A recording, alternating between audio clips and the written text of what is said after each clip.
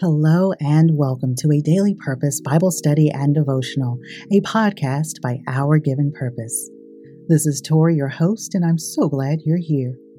Please remember you can use our link to Bible Gateway to read today's assigned passages and also visit OurGivenPurpose.com to connect with all our contributing writers. You are part of an incredible community that is chasing after the presence of God. Thank you for joining us each day and listening to powerful devotionals associated with the assigned reading. We love seeing your growth as Jesus continues to impact your life. We'd like to thank our financial contributors and all who have placed a tip in the tip jar. Thank you, Broderick Slaughter, Irvine St. Velouse, Terry Farrell, Keena Bryant, and Elizabeth Owusu. Thank you. Dear listener, I invite you to take a few deep breaths.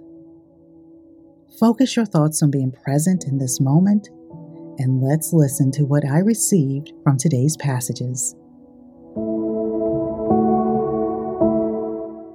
Guiding Scripture, 1 Samuel chapter 22, verses 3 through 4. And David went from there to Mizpah of Moab, and he said to the king of Moab, "Please let my father and my mother come out of Judah and stay with you until I know what God will do for me." Then he left them with the king of Moab, and they stayed with him all the time that David was in the stronghold. Fear Murders by founding writer Tori Slaughter.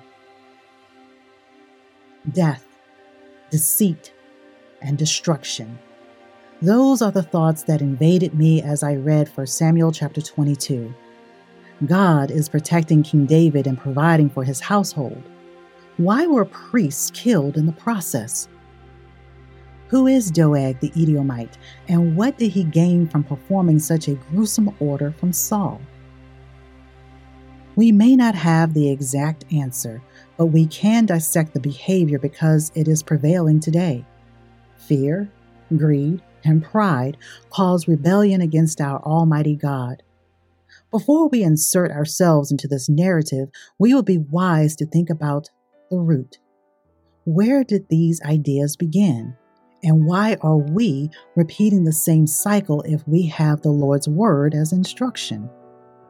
Yes, today's reading left me with more questions, and guess what? Our Savior, Jesus Christ, welcomes us to ask.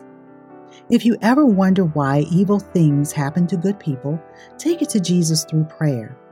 We worship a living Savior, one who guides and directs. We only need to come to Him and submit to His truth. Fear Murders by founding writer Tori Slaughter.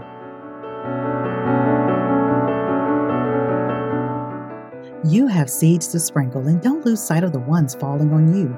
Where will they grow? By the road, in shallow soil, in the thickets? Or will they find a home in good soil to flourish and produce a good work? What God has begun in you, He will complete. Have faith and be bold. Thank you for listening to today's devotional. Please visit OurGivenPurpose.com for more resources, to get on our mailing list, and connect with our contributing writers. Now, if you haven't already, please continue to pray, meditate, and read God's Word.